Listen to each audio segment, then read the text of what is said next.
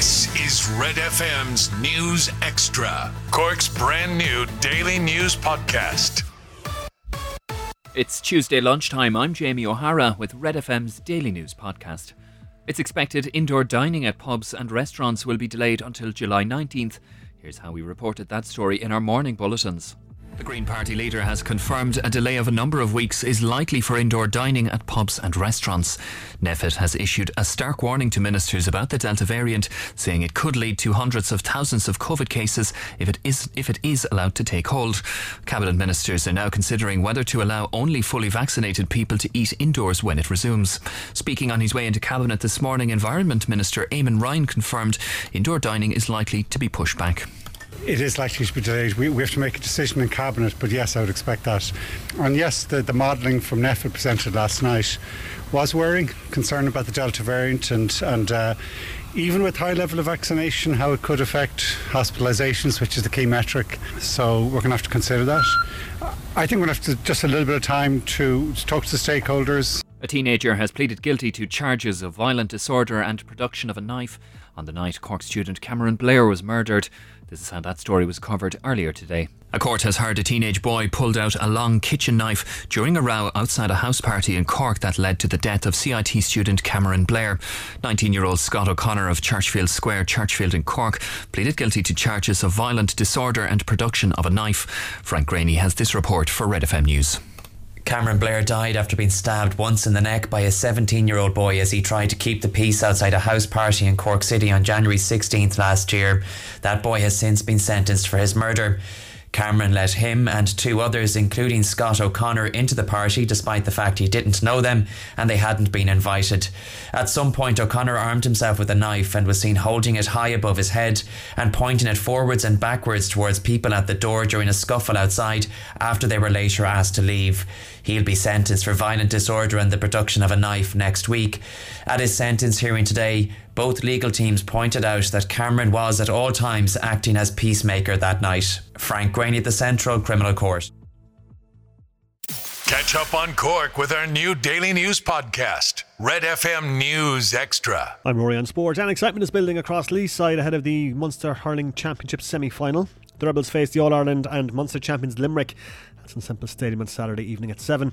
Cork star Patrick Horgan told Red FM Sport that their league campaign has set them up well for the championship. Overall, we learned a couple of lessons from the league, but I think as a whole, I thought it was very positive. I thought we done a lot of good things. We played well for long stretches, and I suppose it's just coming into the championship is just put it all together and try and keep it going for 70 minutes, yeah. To listen to that interview in full, check out the Big Red Bench podcast on redfm.ie. In Division 1B of the Red FM Hurling Leagues tonight, Middleton host Bride Rovers. Throw-in there is at 7:30. In football at the European Championships, England and Germany renew their rivalry this evening. A quarter-final place is at stake as the two sides go head-to-head at Wembley. Kickoff there is at 5. Then at 8, Ukraine and Sweden battle it out for the final spot in the last 8. That game is at Hampden.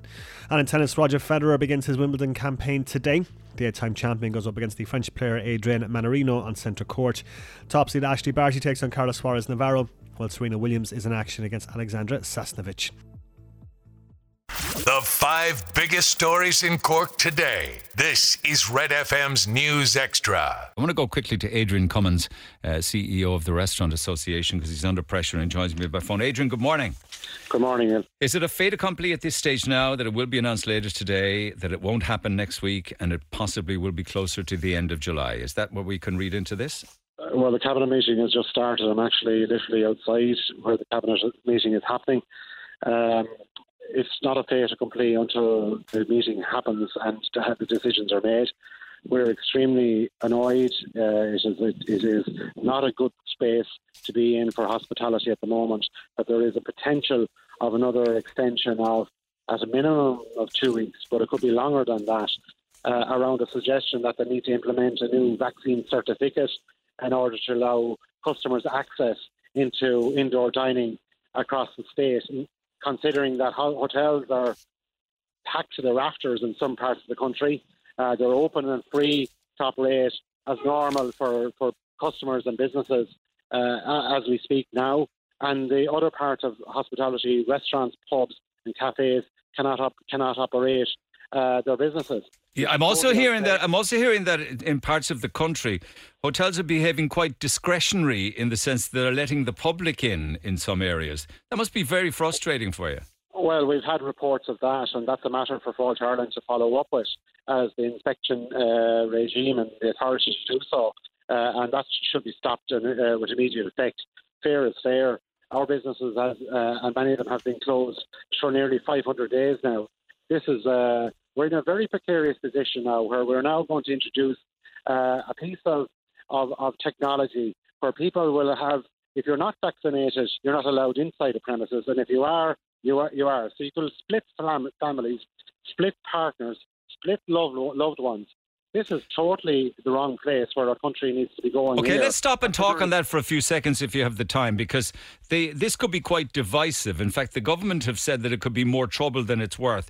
You're suggesting that, because NPHET have said that they'd be okay with people fully vaccinated to go into your restaurants and to go into the inside of bars. Isn't that it? Well, that's the proposal from NPHET to the government. So our counter proposal to the government is, what's the difference in the signs and the guidelines in Ireland, across Europe, where it's all indoor hospitality is open? We're now at an outlier. You can jump on a bus or a train and head up to the north of Ireland and head out for a night unhindered. You can get a flight from the 19th of July to Spain or Portugal, and Irish people will go in their droves if this is going to be implemented. So we're in a very precarious position. The government is pressing forward, in our understanding, to bring in this new piece of technology or this new regime to allow indoor hospitality to open, considering that other parts of Europe is open, and we're not even talking to how they are operating their systems. But this vaccine passport, do you believe that will be, I think you just referenced that it will be divisive, it'll cause an awful lot of anger, particularly amongst those who have only had the one jab, isn't it? It will be extremely divisive, and it will be extremely controversial at the moment, and we believe it's illegal under the Equal Status Act. So if you are restricted on goods and services into your premises, you can take a case under the Equal Status Act. So we are very concerned about this. We need to talk to the government. We've actually wrote to the government back in March when this was first floated around a digital certificate, and we never got a response to it. Now, lo and behold, 3 or 4 months later, we're now in a position where it's the 11th hour of the 11th hour again. Our industry is ready to open next Monday. We don't know whether we're coming or going, and it's causing deep distress for our staff. Don't forget to like and subscribe to get Red FM's News Extra daily.